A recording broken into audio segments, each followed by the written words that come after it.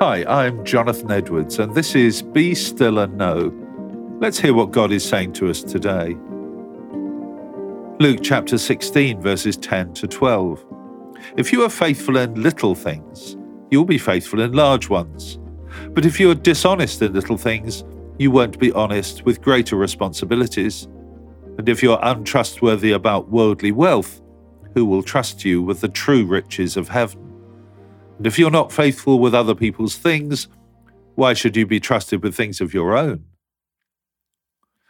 We're all impressed by competent people, aren't we? People who get things done. But competence isn't everything.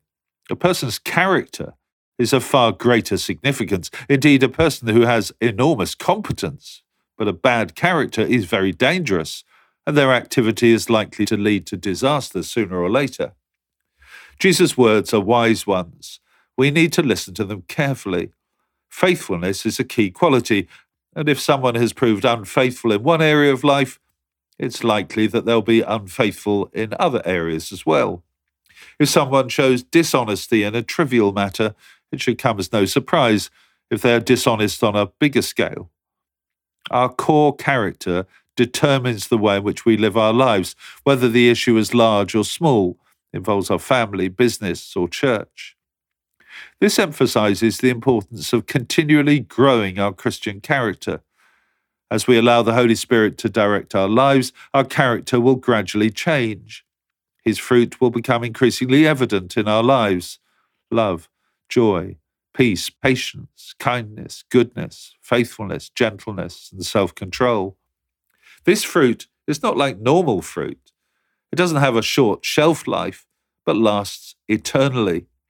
Impressed as we may be by competent people, we all need to long for this amazing fruit which God loves to grow in our lives. So let me ask you a question. In what ways are you seeking to grow the fruit of the Spirit in your life? Now let me pray with you.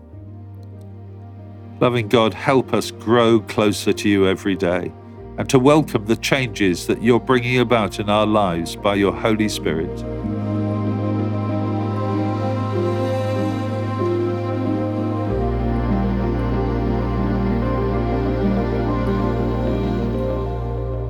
Amen. Well, thanks for listening. I do encourage you to join me every day for Be Still and Know here on Premier. Don't forget that the talks are also available on podcast, which you can access at any time.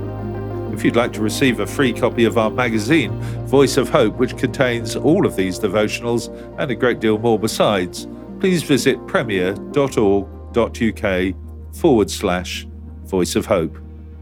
God bless you. Do hope you have a really good day.